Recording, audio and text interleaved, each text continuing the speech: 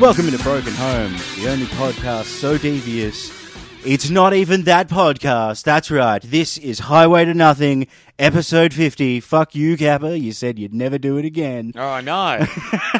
I've been conned into it. Fuck the universe and your 50 episode gap. Fuck Mike Goldstein. Fuck everybody. This is my guest, Nick Kappa. I'm counting this as a 50th episode, even though it is my other podcast. Welcome along, Nick Kappa, into Broken Home. Oh, man, welcome. I don't even know if the other ones... I've been waiting so long to have a podcast idea I was happy enough with to trap you in it like this. Great, yeah. Are there other episodes still up? No. I can chuck them up in the feed for free, but I was like, should I, shouldn't I? I'm like, I'll check with you first at some stage. Yeah. Put them back up, I'll link you to it. No, I don't care. Yeah. We should probably... I've noticed. No. We should probably check them all, because it was a different time. Yeah. It was like nearly 10 years ago. Yeah. That was literally what somebody pointed out to me. They're like, are you sure you want to put up like your... Because I just had it sitting there. I'm like, I might as well just put it up. And someone's like, should you? Yeah. And just remembering a few specific episodes where I'm just like, oh, absolutely not, actually. Yeah, I think... Because that would require me listening through all of them again. Yeah, man. Yeah, exactly. Oh, man. Yeah, when you go back and look through stuff, you're like, fuck. Yeah, I better take this down. Have you found... Oh, this doesn't sit well. As somebody who's not done gigs for a while... Oh, that's what the funny irony on the point. Yeah. Highway to Nothing. You still on the highway. You got your highway pods. You got on your bike. Yeah. And I'm just here doing nothing. So it was actually the most apt title we could have had the whole time. Yeah. It really put two people in two separate trajectories. As we went. I don't know, man. There's some people where you're like... Because we did gigs together and I loved doing gigs with you and it was a cool time and stuff. But there's a lot of guys in your kind of when you started up and stuff and they drop off and they're nice people. Yeah. And you're like, good for you, brother. You know what I mean? Like, I wish it was me. Yeah. I mean, I wish I didn't have the fever still. I pray for the day when I don't have the fever. Oh, see, I'm still one of those sad dudes that's like, no, I'll cling to it. I can't let it go. I've got to have other little projects constantly as my thing of going, oh, that's why I'm not doing it. I could still be good. Yeah. I'm going to get back to it. Yeah. Got to keep the delusion up. Yeah. And I'm more in that stage. So I'm either going to get like a late stage, oh, actually, this guy's all right sort of vibe, hit the community. Or I'll just be catching up with my mates for a couple of months, do a festival show or two, and then just be one of those guys that goes to shows. Yeah, Take the camera, do a painting. I feel that like someone like you is still part of the community. Like everyone knows who Webby is still. Yeah. Well, that's the thing. Yeah. I can just, if I was just started doing tech work again, people would need it. And I could just get to hang out with all my comedy mates doing it that way again. Of course. And then doing this where I'm like, it's tangentially related. Yeah. And it's a fun one to talk about. So it's I reckon keep going. The thing I liked about you is you never said you'd quit. Oh, no, I just Some people go, I hate it when people say, I quit. Because, number one, so defeatist. It's not actually about you quitting. It's about you wanting people to say, please stay. Yeah. And then number two is stand-up comedy. Like, it's not like if you're mining or something like that, and you're like, I quit mining. And they're like, okay, now we got to find another miner. Yeah. Like, and to work 12 hours a day, 5 days a week or whatever. You're like... It's like not a valued position you're giving up. 2 or 3 hours a night to drink with your friends. You were going to do that anyway without comedy. Yeah. You know, like... But if somebody's a working comedian, full-time, that's what they do. They do TV, radio, whatever. If they were to do it, it's like, okay, that's quitting comedy. Exactly. Yeah. But... you're just not turning up to karate class anymore. That's what you're doing. Yeah, exactly. That's the best analogy I've ever heard. Yeah, you never... Yeah, I don't get it. Unless you're a really big comedian, no one knows you're gone. No one knows you're gone. They're like, oh, well, yeah. Well, I also had the advantage of, like, when I started to peter off and then stop was then COVID hit. So everyone stopped. Yeah. So then I had it's just the fun delusions I'm using the whole time, just tapping myself along. Because then when we came out of it, I'm like, oh man, everybody's out of practice. I'll be able to just step back into the swing. Oh, yeah. Missing that sort of swing and then just going, I can still get on the up. And then everybody's back to doing gigs full time and everything. I'm like, I'll miss that one, but I can still come back. And that's why you don't quit. Because I could just walk in and do a gig and be terrible and walk out and do another one 2 weeks later. Man, yeah, And it's fine. Yeah. Everyone just goes, hey, Webby's here tonight. Also, I think humans are under this delusion that you just need to, when you stop something, you need to declare that you've stopped it and you're just never going to do it again. Yeah. You're just like, oh, I quit. Not everything's smoking. Yeah, I stopped skateboarding, but it doesn't mean I've stopped skateboarding. Like, Yeah. I still love it. I would love to do it again. I never walked to the skate park and said to the 2 friends I skate with, hey, guys, I've stopped skating. Yeah. I've quit. I'm letting you down. Yeah. Sit down. That's on the your same boards. with comedy. Keep the feet steady. I've quit. But probably on the same token, though, I guess, now that I'm talking about it, it is a thing that consumes your life. And I'm sure some people have been given the ultimatum of... Oh, by Hey. others, like outside source, you mean? Yeah, or maybe an ultimatum to themselves, like, Yeah. I've got to stop this. Yeah. I've got to stop. I'm not getting enough out of it. For I've got to what I'm stop putting this into it, totally blah, blah, blah. and Yeah. just focus my efforts on something else. Yeah. So that's probably maybe why people say I've quit. I don't know. I was talking to this with a bunch of friends the other day. People that you realise that weren't in comedy for comedy. They were in it for some type of fulfillment that they couldn't get elsewhere. So there's some people like maybe a bit like yourself. Like I remember you didn't take your job that seriously, kind of boring. You had a small place, and then you get a decent house. Like, this place fucking rules. Oh, thank you. And then you've got a job that you like, and you're like, you know what? This is good. Like, this is really good, you know? Whereas before, you're living in a small house, you're fucking kind of looking for love in a way. Your job is, like, fine, but it's not. You still got to go to a fucking office and everything. Then you are those things take over the comedy. So what you're saying is I need to be miserable again. Yeah. Drive it into the ground. That's what I need. You do see other people, and you're like, what happened to them? And they go, oh, they met somebody. Yeah, they got happy. You hear that They're one gone. a lot. But I don't know. I still feel like I still have so many mates that are hanging around and keeping in it, where I'm like, you're hearing about just hanging out at the mics again and things like that. And I just sort of go, yeah, I want to get back into that. It is cool. It is great. Like, It's just great. Just having a bit that's real good. yeah, man. And I think it was also, for a good while there, I didn't have anything I felt like writing, like, about anything. Everything that was going on was just... I realised the point for a while there, because I used to get this reaction on stage a lot, where I'd tell a story that I think's funny because of how fucked the people involved are in. Yeah. But I wouldn't have a punchline. Yeah. I wouldn't have a moment that would like let the audience know it's okay to laugh. So it would just be people like listening quite intently and then just sort of going, yeah, and just like not being too sure what I'm like letting people know. Like, Yeah. what was my point? Well, no, that you've realised that you had nothing to write about, which is, in a way, I wish I had that power, because there's been times in the past where I've had nothing to write about, and I kept fucking just banging my head against the wall, just trying to push it further, and then you realise, you know what, this isn't the time. Yep. This isn't the time to write. Take some time off. Get inspired. Do something. Naturally. Stop trying to polish a turd. Yeah. Well, my thing was like always, again, because I was that person originally, like fully deluded. I got to do comedy. It's the only thing I think about what I want to do. Yeah. Like, no, anything else that was like on the fringes or anything, it doesn't matter. I want to do that. Yeah, I was yeah. a big Billy Connolly kid, like, Yeah. the whole way through. So I thought the best thing to do if you didn't think you had anything to write about was to just be a rando in society.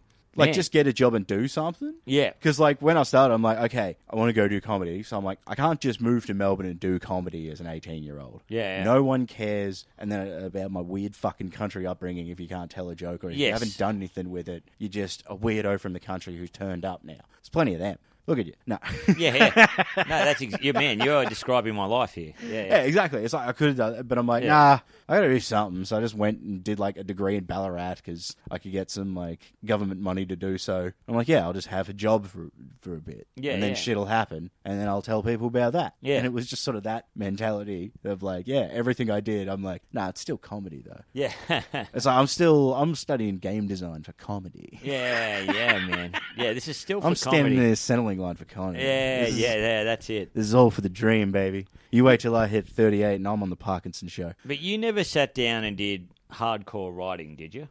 No, as a dyslexic, it was always hard for me to write. I Yeah. would just sort of keep ruminating stories over and over again Yes. with myself. Yeah. And it was like, and then I'd try to write it all down, and I'd never read it again, but the writing it down would be me remembering it. Yeah. But I never did like proper writing, as in like trying to write turning scripts the for phone off and anything. sitting down and Oh, I've done sessions of that, but Yeah. it's still the same thing. It's weird, like mind maps and shit. It's like at no Yeah. point am I like writing it out and trying to go through the wording of it. I'm like, it's barely going to come out as English as at the best of times. It is hard because I guess when you and I were banging around together, I did a fair bit of writing with Jack Druce, and we do a couple of hours in the morning. We get together, or sometimes we Druce is wouldn't one write of the- that much. We discuss ideas, and then I usually wouldn't do much with the rest of my hours. But there was a time, I think after you and I, my podcast or something like that, around then, where I was like, I gotta step this up. Yeah. I got to step this up and knuckle down. And I haven't done that in a while, but I did, and I found it made a huge difference.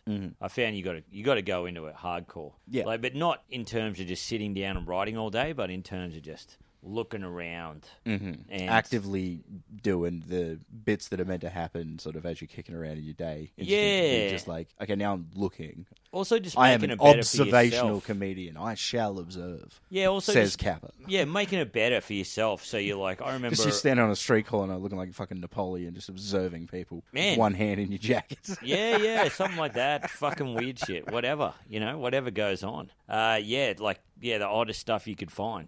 But I guess,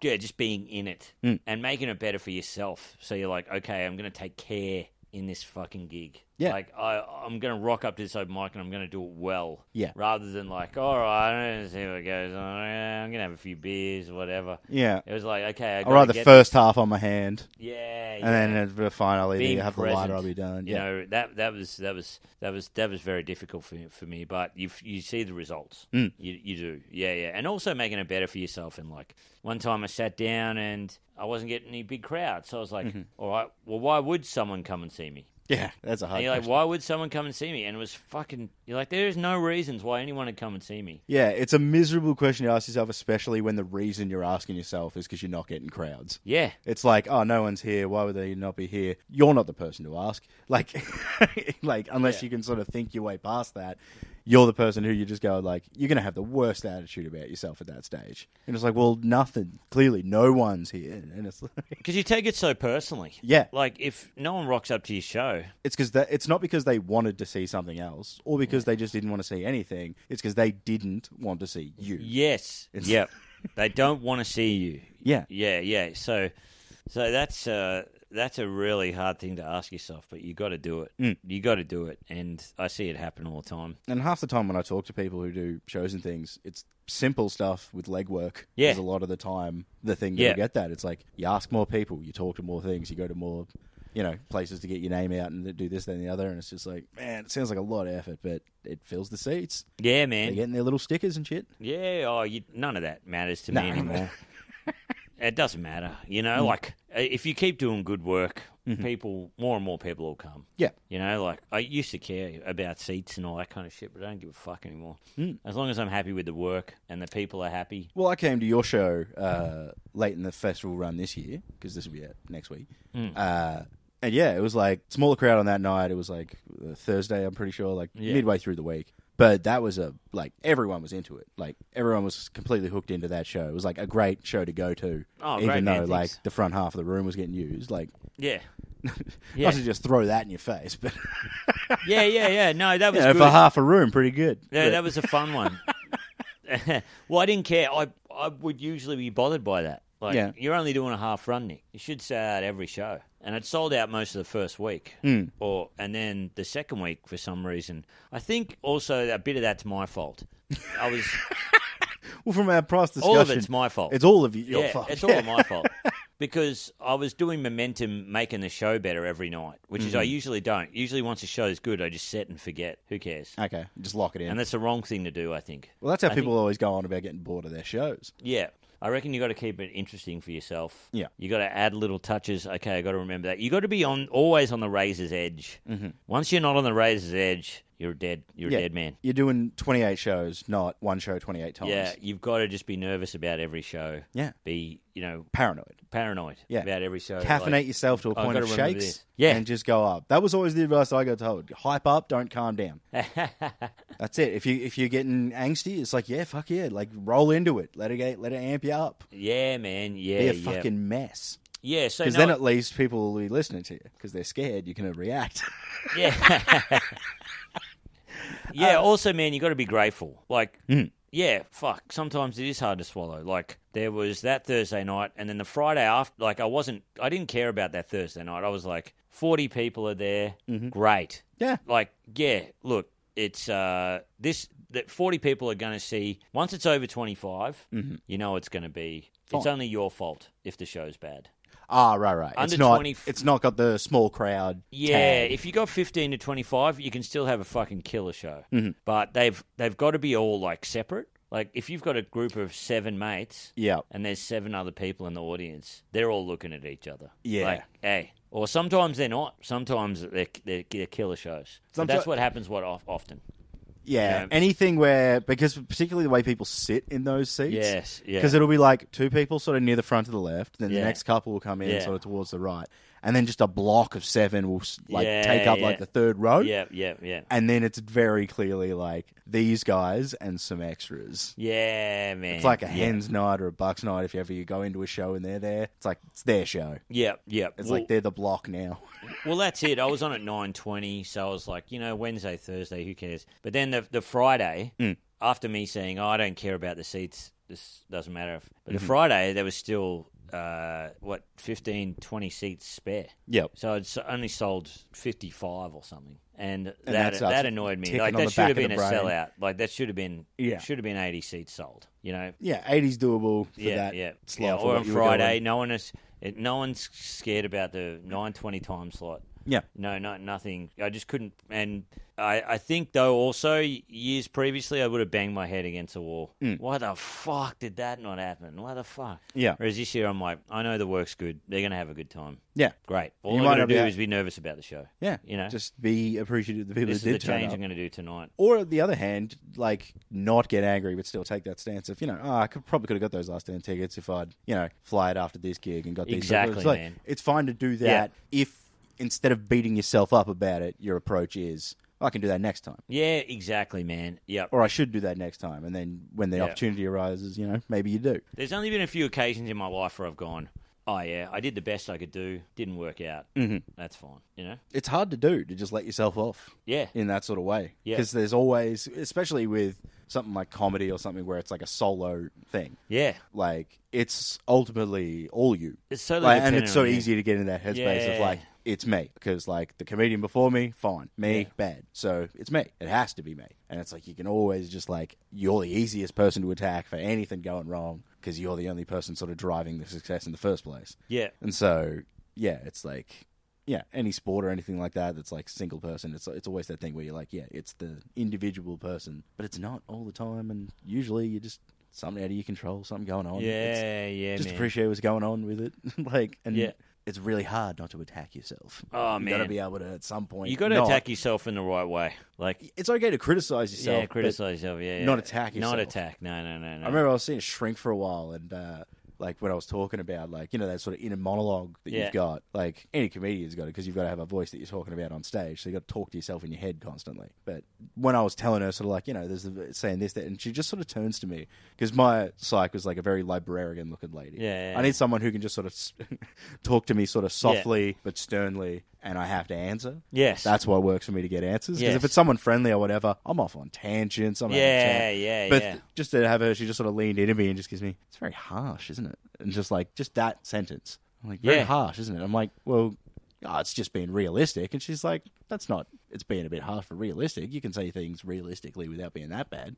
Until somebody pointed it out, I'm like, damn, I am so fucking harsh in my own brain at myself. Oh, man, and it's weird in comedy because you're harsh on the wrong things. You're harsh on the fact that, like, why isn't anybody coming? Why didn't I do this?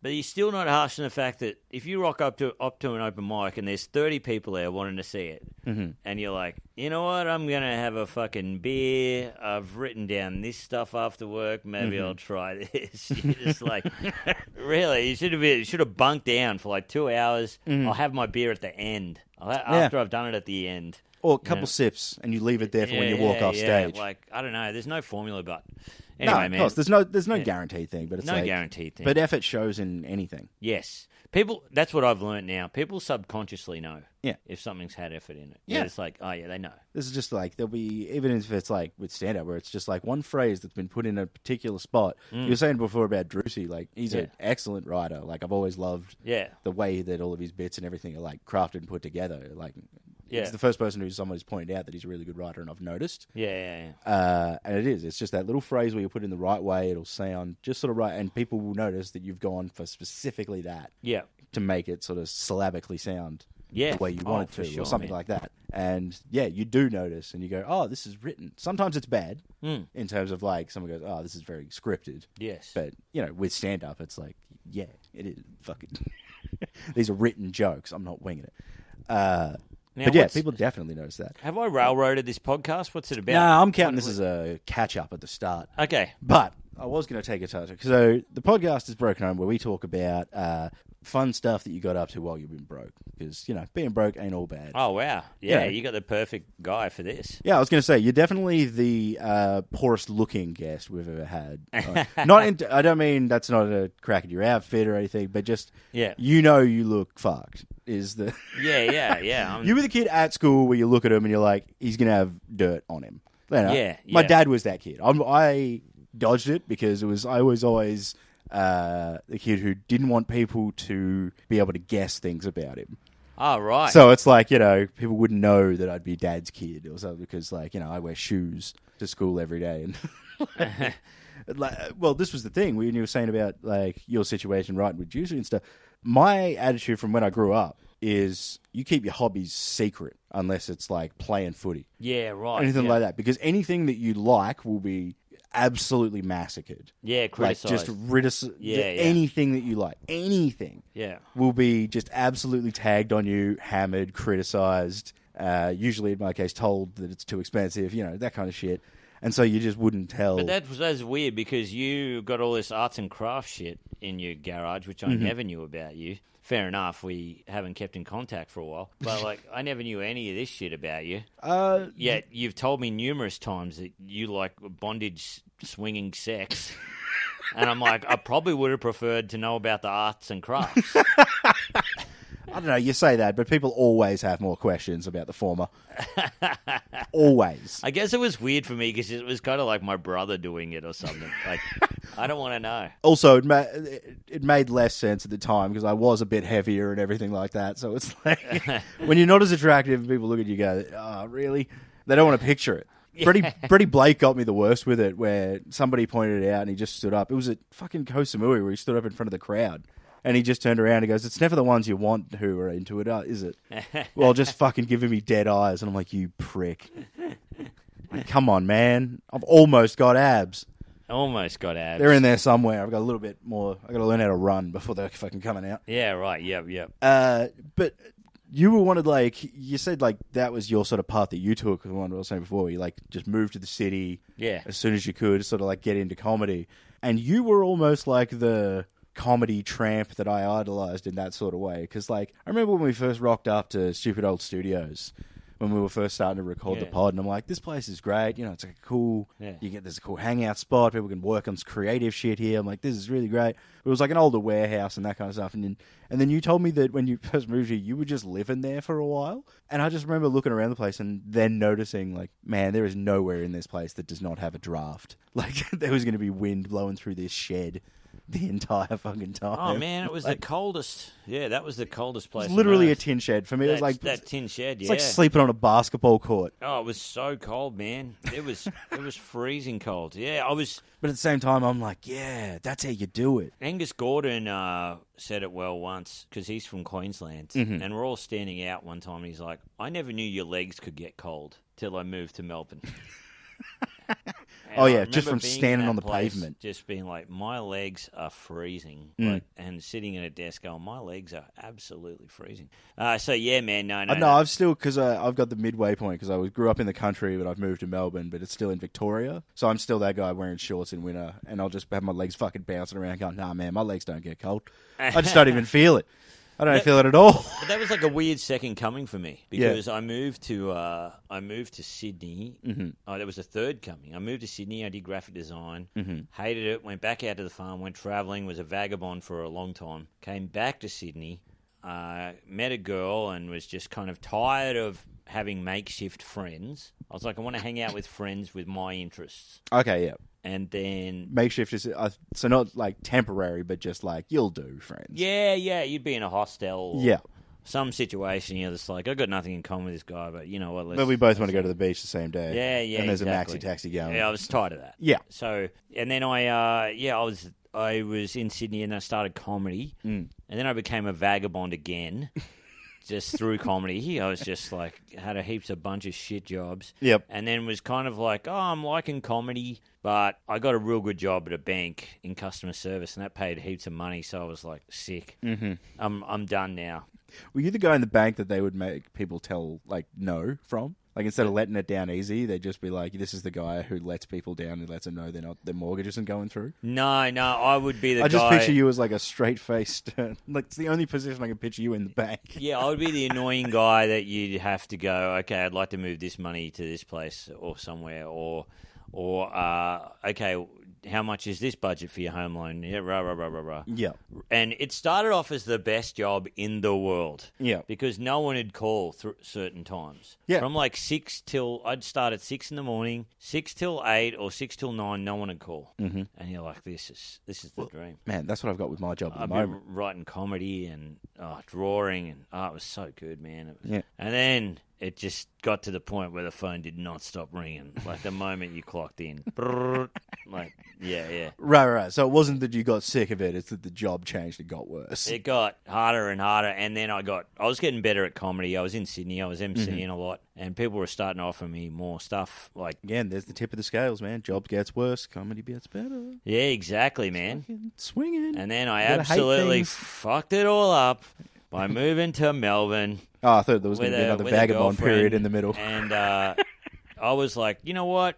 I did a little thing. I did a little tour before I went to Melbourne. Not tour, but I just did all the rooms in each city kind of thing, Yeah. Like in Perth and Adelaide. And then I got to Melbourne. I was like, you know what? I'm just going to try and find the highest paying job I can and just maybe do comedy on the side. But really, so you weren't.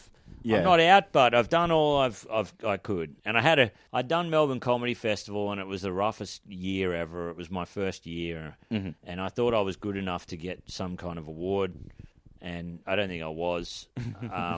I got a real bad review. It was brutal, and it was just hard. Just the classic things that kick a first year. Yeah, everybody seems to like. I probably had decent numbers compared to a lot of first year people. I was complaining about them at the time, Yeah. But so it's a real NBA rookies vibe where it's like there's 2 or 3 of them that you really notice because everybody takes notice of them and then they win awards and shit, and then it's the rest. Oh, and man, you wait and see if better shows come later.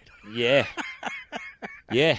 Unless it's someone you know and you've been watching and you're like, okay, let's see what they got. I remember having all my notes just written out on one page, but no notes, no like articulate writing or anything, no trying to refine things. These are the jokes, who cares? Bold enough that you can read it on the back of the speaker. Yeah, I'm just going to go out there and do it. Yep. Which is a cool attitude, but it's also, when you're up against so many other people and you got to hold people for 50 minutes, it's fucking hard. Especially because a lot of the time people have just come out of a different 50 minutes. Yeah. It's like you're directly following somebody else for the same length of time. Yeah, man. So then I broke up with her and I needed a place to stay. So Alistair Tremblay Birchall said, "Oh, mate, I'm going to Edinburgh. You can stay in my room for a month till you get on your feet." Yep. And I said, "I'll pay rent." And then he's like, "Oh, you can just stay in the shed if you like. We got a room across the way." Someone else moved out. So then I just stayed in the in that shed, and I had This is the studio shed. yeah, studio Right, shed. sorry. I thought we were still at ATB's house, and he's just like, you can stay in the shed. No, he was and living like, in the shed. Yeah. Right, Yeah, okay. yeah. So, I stayed in his shed and, their shed. And, and then I worked at a travel agency for a couple of days a week and was trying to get ads, doing it. But that's when I got back into comedy, was like... At that and absolute in a peak. way, it was the most exciting part because I was like, I'd just broken up with my ex, and it was a hard breakup. It was brutal, fucking hard. And I get back from working this temp job as a travel agent, and I'm like, well, And what you do I need do? something that isn't sitting quietly. Yeah, in your yeah. house. I'm like, what do I do? Yeah. And I'm like, all right, well, Honestly, that first apartment that Yeah. I had when I moved here, that first shitty one you were talking about, that really drove me to do comedy because the alternative was to Yeah. sit in a tiny room full of mirrors yes. with just myself. Yep. And the easiest way to get rid of that feeling immediately was to just fuck off to a gig where I knew there was people. Yeah. It's like, I'll do comedy to fucking... I'll just got to get out of the house and do the thing I like, to fucking not be sitting in this room.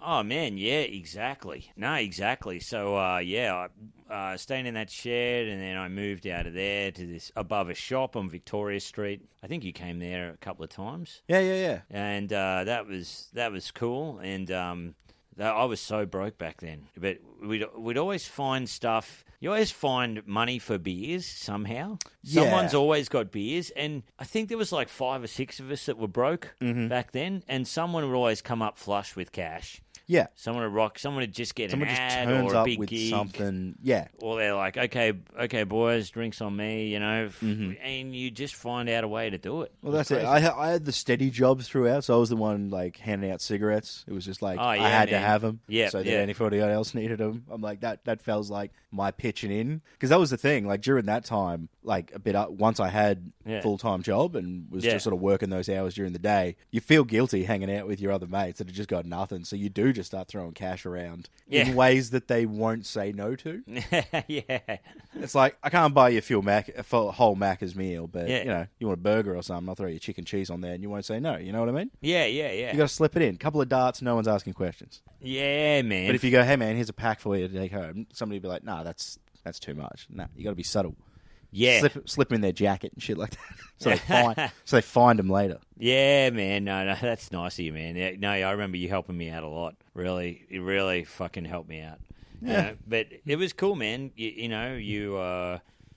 You'd always have someone that would help you out, or you'd help them out. I remember having money and just going, hey, fucking. Well, it's even like you said, with like performing people who've got to travel around, usually for those short tour stint kind of things. The number of people who have just sort of got that network worked out where it's like, yeah, I just live in people's houses when they're out on tour or doing this kind of thing. Yeah, man. And it's just that thing where people are like, oh, I've got 3 months left on my lease and then I'm out. And someone's like, oh, I'm actually coming back at that time from wherever. I need someone to get my stuff. And so it's like that cool sort of performer network of people just sort of in and out of 3 months of a lease here and there. Yeah, man, and there's times like that where you're broke and stuff. Like, to keep on the theme of the podcast, you're broke, but you love comedy. You love it. It's a refuge for you. You rock up. It's cold and it's fucking wet and it sucks, but you go inside. And that guy's here. It's Everyone's like, having a few drinks. Everyone's there like, hey, man, how you going tonight? You know, what are Yeah. you doing? Or what stuff you working on tonight? Or whatever. And people... There was a lot more smoking back then, so you'd sit around. You know, I didn't smoke, but everyone else did. You'd sit in the smoking area. Everyone had fucking... that's how I got all of my early gigs. Yeah. Was just everyone who seemed to run a room at the time smoked. Yeah. And also, I'm the most like confident while smoking. You know what I mean? I'd have Yeah. one right now, but I left them upstairs. Yeah, yeah, man. No, that's exactly. So I was broke then, and that was. And smokes were affordable too. I carry at the my stage. skateboard everywhere. I skateboard a lot of places. Wasn't any good at it, and but still. Mate, as somebody who can't even use a skateboard as a like means of motion, Yeah. I can't even like skate down the street, let alone Yeah. fucking get on the curb or anything like that. I was always jealous. I'm like, it looks so cool and effortless, just to move around on a skateboard. I always make it look. I do make it look effortsome. If that's a word. I'm a heavy boy. Yeah, man, anything I do, I'm like, I feel cool at this, but I got like scoliosis, and like I seem to have that kind of farmer's It's look about things where I'm like putting effort into it, you know? Yeah. Yeah. A farmer, no matter what fun activity they're doing, makes it look like they're trying not to throw out their back. Yeah. It's Actually, the just only thing I do... All right, just like that deep squat for fucking anything. Like to pick up a child. Watching a grown man go to fucking 1.5 meter spread on the legs, shoulder width, fucking bend down for a baby. Man, yeah, the only thing I do that looks effortless is comedy, yet it's the only thing I do want. I know people go, oh, you want to make it look effortless. Yeah. But me, I do want to make it look effortsome, because sometimes people are like, you don't look like you know what you're doing up there. Yeah. There's a difference between... and it sucks. I'm like... I want to look smooth as hell on a skateboard. Well, it is that. It's, yeah, I want to look like angry and prepared on stage. Yeah. Well, not to make the sports analogy again, but it is that thing of like some people who are like, you're too subtle. You've got to be a bit flashy to get the attention. Yeah. And it's that you got to sometimes make it look like you're trying harder than you are. Or for sure, man, for sure. Try to make, efforts.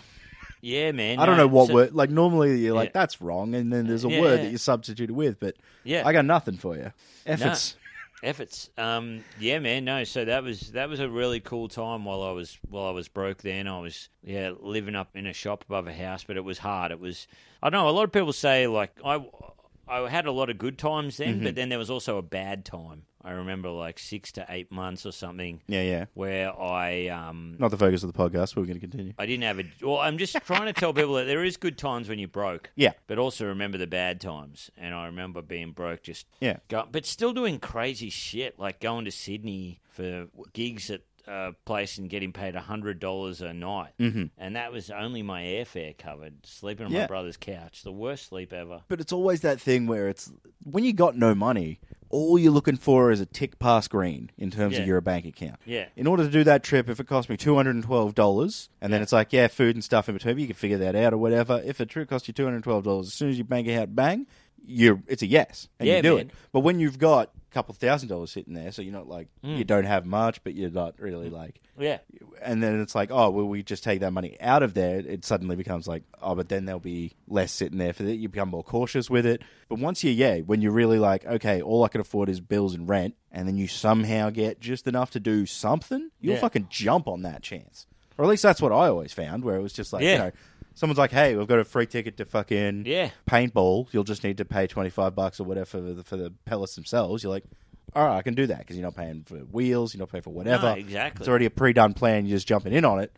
That's what you end up doing, like all of that random bullshit. Yeah, when you're broke, you're for like, some reason, you do all of that stuff. It's so cool. But, people are like, just do everything. Just don't do anything but your passion. And in a way, I think that's kind of bullshit because when I got my part-time job, working this children's farm after the 6 to 8 month period, it was sick. Yeah. It was so good because I found that it is cool being broke, having great times, so fucking exciting. You do have free time, usually. Yeah. Because usually you're not working, or it's the opposite where you're working absolutely flat out. Well, it's kind of shit that you have so much free time because I was waking up around 1 or 2 and my day wouldn't start till around then. Yeah. And you got to go to bed. You can't stay up too late because then your brain starts ruminating for too long when you've been awake for too long. Yeah. I'd stay awake and do all kinds of crazy shit. But I feel like you've got that extra push to sort of keep doing these things because I feel like you had a similar thing to me where it's you see people who've got like the parents fall back, like especially people who grew up in the city, in the suburbs or whatever.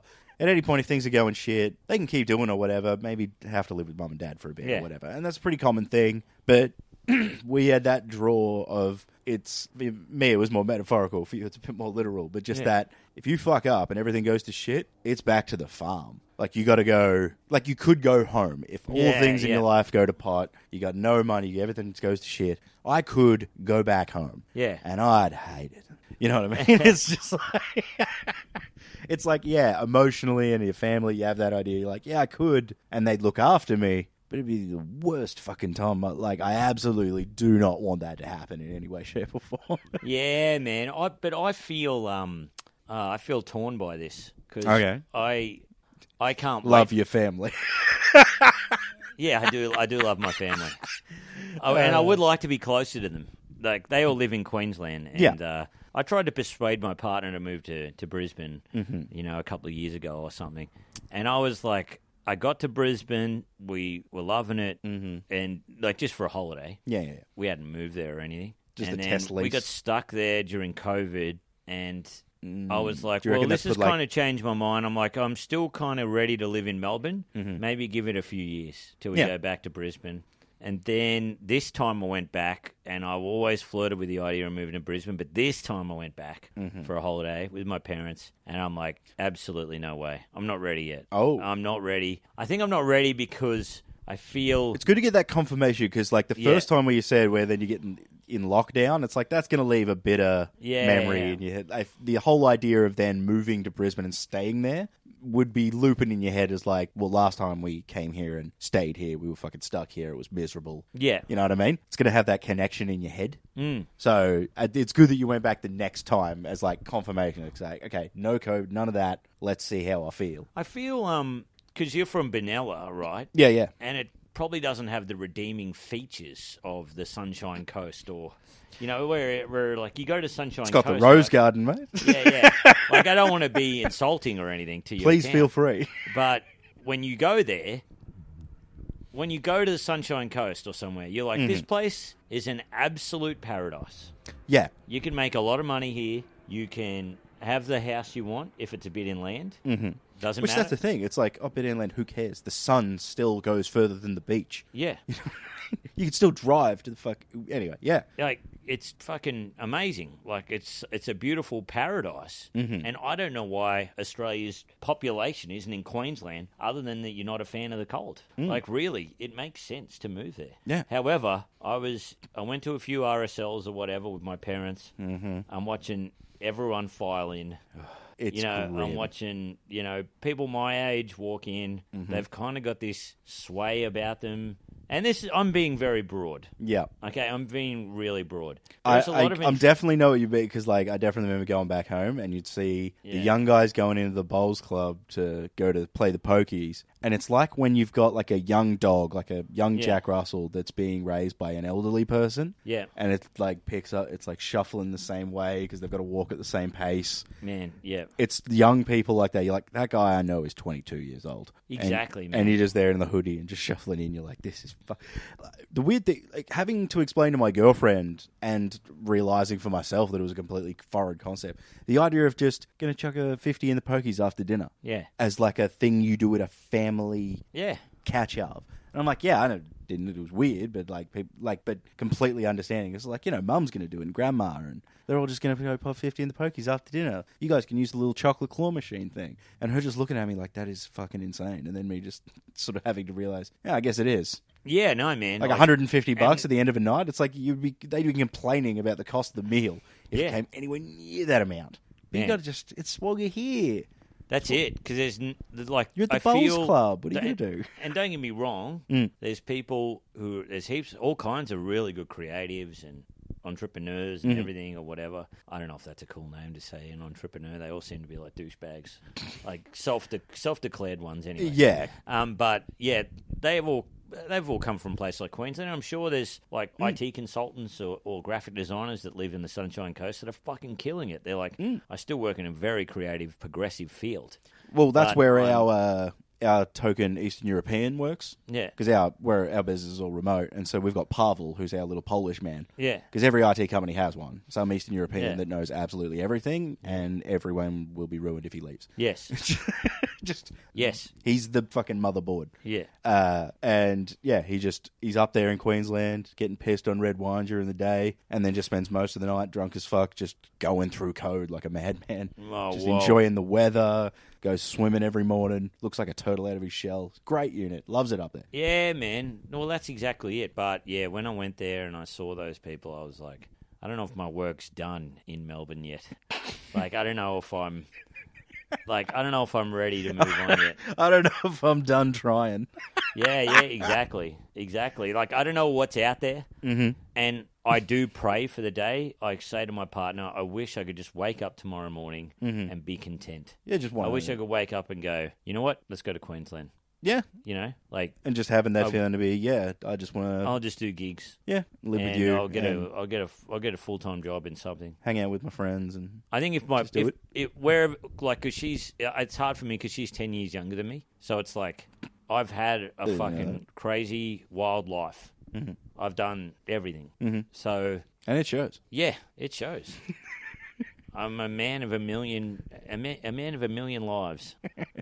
But she's done a lot as well. Uh-huh. But it's all about her now, really. Like if she wanted to go to some crazy place or whatever. Yeah. Like we're thinking of going to, I don't know, bloody Kyoto or something like that, or Seoul. Nice. You know, but we don't know, if we're going to do that. But if she said yeah, then I would do that. Yeah, of course. Yeah. But it would feel weird to do the other way. Like, no. I've done enough for the both of us. Yeah. I've had our fair share. Yeah, exactly. So that's what, it would depend on her. I think you always make it work. I feel like that you're the keystone in other people's lives or whatever, but really you're not. Yeah. You can just leave. Well, there's also that element of, like, once you're in a relationship long enough and you've got all that locked in, you could just go, like, yeah, off you go. Like, yeah. Yes, obviously you'd want to do it with them, but if there's a general thing, like, I don't want to do that, and you really do, yeah, you can just go, enjoy. See ya. Yeah. Like, you can enjoy that. Like, not... I feel like I'm saying it with too much attitude. Like, Yeah. off you go. You can enjoy that, I guess. But like actually, like they could go off, have a holiday. You talk to them the whole time where they're gone. They come back. They show you all the photos, things like that. That's good too. Yeah, that's It's like great. obviously you want to do things with your partner. I that wanted kind of to thing. do that at some point, but yeah, I would like her to do that. But anyway, yeah, she supported my crazy, fucked up life enough. She can have the She can take the reins for a while. the spoils, so to speak.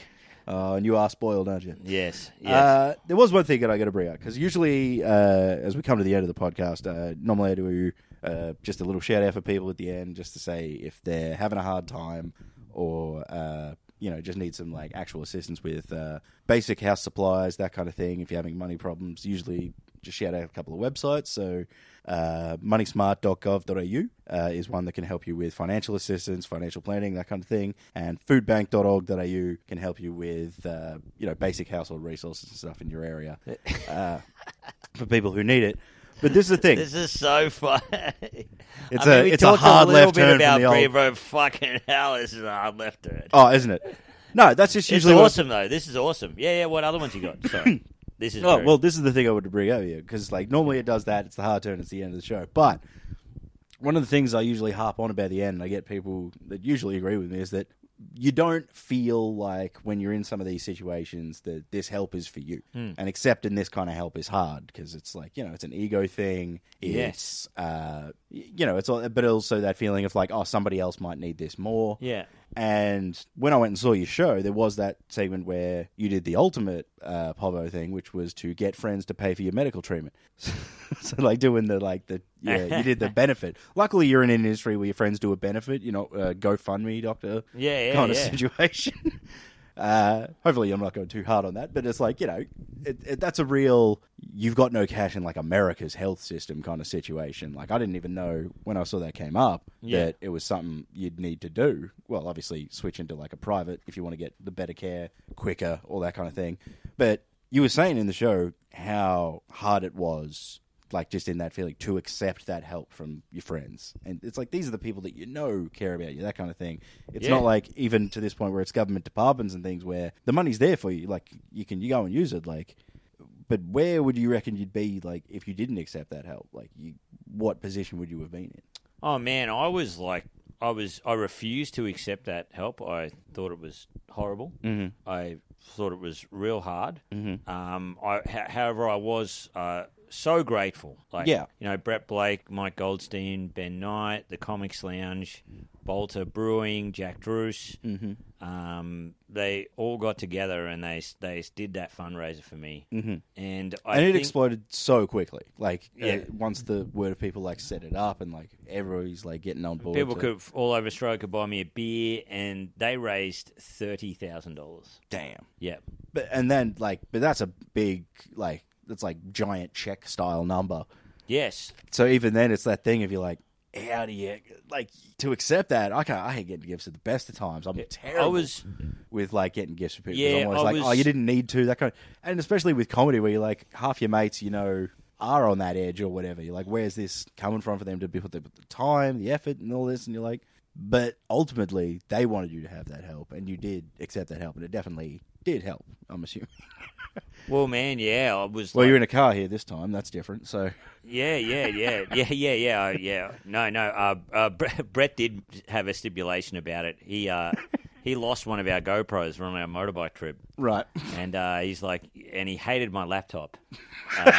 He hated it. It made all these noises. So it didn't want anything It to would go. totally conk out, and Yeah. he's like, "You have to buy a fucking GoPro and a new laptop." He's like, "You have." Yeah. He's like, "You have to." There is some bare minimum Make-A-Wish shit you need to get on this Yeah. fucking list. And before we also, go. I am glad I bought. Don't worry about the treatment. Yeah, I am glad I bought the laptop, and I bought a new phone as well, which was Well, if things had $1,000. gone wrong, you wouldn't have wanted to waste big chunks of the last couple of weeks of your life on buffering. Yeah, exactly. The other phone was You need driving me high crazy speed as well. fucking internet. Yeah, so it was fucking. It was real brutal. So I was like, all right, what am I going to do with this other money? I'll put it away, and I'll leave my partner in charge of it. Mm-hmm. And I left her in charge of it. And I, behind her back, she was very angry about this. Behind her back, I did help a few other people who had cancer. So Oh, you dirty dog. I know, yeah. I'm secretly helping people. Because I'm with an idiot. cancer. Like I'd never had that much money before or whatever. So she's like, Sorry. It's just something I relate to so much, where it's like you can only do nice things if it feels like a prank in your mind. yeah, well, So it's like you can't just give to people to help cancer. So She you're had stealing very it good, from behind the missus's back. she had very good logic. She's like, We might got, need it. You got cancer twice in 1 year. Yeah. You can't have another fundraiser. Yeah. If you get sick again, That's a you good can't have point. one. Well, if you And do, it's definitely not getting the same. There's a turnout. likelihood the cancer could come back in 3 years. Like Mm-hmm. touch wood, I hope it doesn't. But yeah, I hope it doesn't. But yeah, I'm not even at the 1 year cancer free mark. This is like, Yeah, I mean- whoa, these Yeah, guys yeah. need a few. So yeah, there was some people Buying edibles that for I kids in talked the to, children's and hospital. I bought them meals and stuff. And there was a comic. She's not as well known as me, but she had it quite bad. And so I bought her a fair bit of stuff. And there were some other people who are in trouble, and I not in trouble, but I bought some stuff for them. And The things where people, it's just like, it's not going to change their life, but it is a noticeable. It's not the straw that broke the camel's back, but it's like that kind of right thing, right time yeah, kind of gifts. Those are always the best ones I find, because they usually.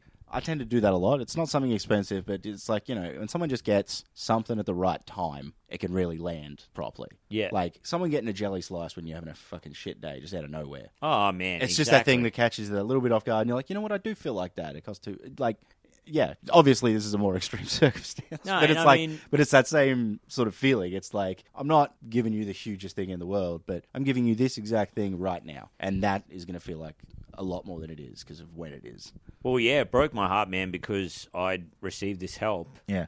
Because, I was 4 or 5 months out of action. Mm-hmm. So, It's 30,000 is nearly the amount. Yeah, that's what, average-ish wage. Yeah, or something. For I got a little bit. It's covering of your money. rent. It's covering your bills. Yeah, easily for 4 or 5 months. So, if I hadn't have got it, man, I'd be fucked. Yeah, I'd be fucked. Absolutely fucked, man. Yeah, and like you said, it's incredibly hard to accept it, but you need it to be able to get through these bits. And it is that thing where instinctively, after you've received that help, you do pass it on to other people once you're through it. Exactly, man. Because it's always that thing of like, just because you're broke at the moment doesn't mean you're always going to be. And it's once you've accepted that help, you understand about helping other people in that later stage. And it's okay to need that help. It's okay to take that help, and you're not taking it out of somebody else's mouth to have it. So feel free to go and grab that help if you need it. Exactly. Yeah, no, make sure you get help, because it just puts you in a better mental state. That's a big thing about having not heaps of money, but a little bit of money to just be in that mental state where you're not stressed.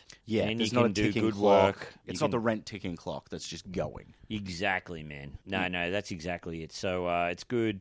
It was good to receive help, and you never be afraid to ask for it. Mm-hmm. We have an abundance of food and things that people can help you with. You know, yeah. Make sure and also if any listeners out there, a lot of listeners have got in contact with me. Hey man, should I get this checked? What's wrong? I've got this question. Whatever the question. I'm not a doctor, of course, but I have helped two or three people in the past, and one of them had testicular cancer and had to get his nut cut out. Yeah. Do you want to just before we go on air? Yeah. Tweak us up. Yeah, I'll do it with my mouth. Ah, sick. Yeah. Just like old times. Because you're a friend, you'll get the good one. I get the car wash treatment. But no, thanks very much for coming along, man. Hey, no worries. Yeah, as it is, do get yourself checked because it was funny after I saw your show, right? Yeah. The week before, I was telling you I had like the glands in my neck like blew up. Oh yeah. And I went and got some bloods done for that because it hadn't gone away straight like after the antibiotics or whatever. But then a couple of days later, they just sort of did go away before I got the results back. So I'm like, I guess it's fine, but I'll call up about these results. But I called up the day after seeing your show. And then the guy just goes like, yeah, so we're all good. So he goes, some interesting liver enzymes we're going to have to get you in for, so we're going to take some Noah bloods and get a scan of that. And just all of a sudden, I'm like, fucking cap, I know there's going to be some health thing. As soon as I get myself fucking checked for anything, they're going to find something. I was running it's like you take your car to the mechanic. It works fine until you fucking go to get someone to look at it, right? Yeah, man. You fucked my liver. Yeah. And it wasn't even from all the heinous drinking we used to do. It was from mentioning other problems. Yeah. Oh, for sure. Make sure I'm you hoping get this checked. is a weird false reading, but yeah, do get yourself sorted for shit because, there's nothing worse. I can't picture anything worse than the late catch just because you couldn't be fucked. Yeah, for sure. And, it's all to do with pride. Yeah, completely. I'm too proud to go to the doctor. I'm too proud to receive a handout. It was all pride, man. It was pride. When you, if I refused all that money, right? Yeah. I would have just put way more pressure on my partner. The Completely. only one working. Yes. For that 4 months. So she's just under constant pressure. So she detests me. I don't feel good. I don't feel good about her. Yeah, and then it's that extra level of isolation added to it. Yeah. It's fucking a spiral. Yeah, completely. Like, I've got Brett to thank for coming up with it. It's just like really easing so much stress. Yeah, and it's definitely like the extreme example because of like the industry that we're in or whatever. But yeah. It can be literally that thing if you go and get this kind of help where it's like taking those like the grocery bill off for a couple of days and just having that and that little bit of help if that's what you need. It has that same feeling. It's just taking that back stress off yourself. Exactly. So make sure you do that. Exactly. Don't be crazy. Kappa, thanks very much for coming on, mate. I'm sorry this wasn't that funny. That's all right. Usually I specialise in comedy podcasts. Well, we did the catch up first, and then we changed. We veered into some weird ways, but I still found it interesting, and I think people are going to enjoy it. Oh, great! We'll do a funnier one next time and talk. Yeah. We'll do a funnier one. I owe you a funnier one. Yeah, all right. We'll do an episode about being bush rats and. Yeah, when I get a bit more time, we'll have a few beers and some weed, and we'll catch up, and we'll do something that way. Not when you're getting phone calls to go pick up your motorbike. Yeah. Or was that Mike Goldstein calling? Yeah. Is it him? What does he want? Fucking no. I did literally write a note before I do this podcast. I'm like, maybe just tee off on Goldstein for an hour. Look, you've got plenty. I got nothing against him except he stole my gravy train. Stole your gravy train. I could have been on whatever those TV shows I don't watch. I created his gravy train, which is annoying. No, he created it. He created the whole podcast. His surname created. It's been a gravy train for me as well. That line for myself. Yeah.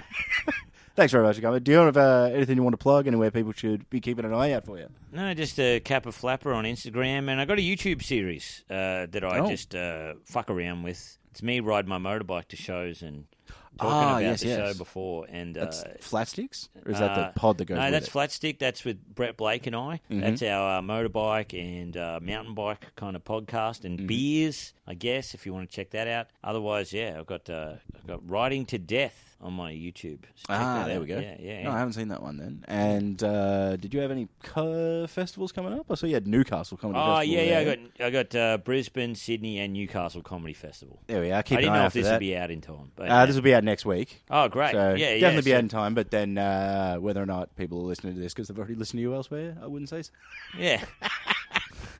I know where the numbers are coming from. Goldstein. Sucked in repeat listeners. Get Webby back. Yeah. Drop those numbers. So now when you Yes. go on other podcasts, it'll increase listeners. Yeah, Thanks yeah, very no much, worries, man. You got hot glue on your table, and it looks like cum. That's pretty funny. I wonder if it is Yeah, hot glue. Yeah. Just gonna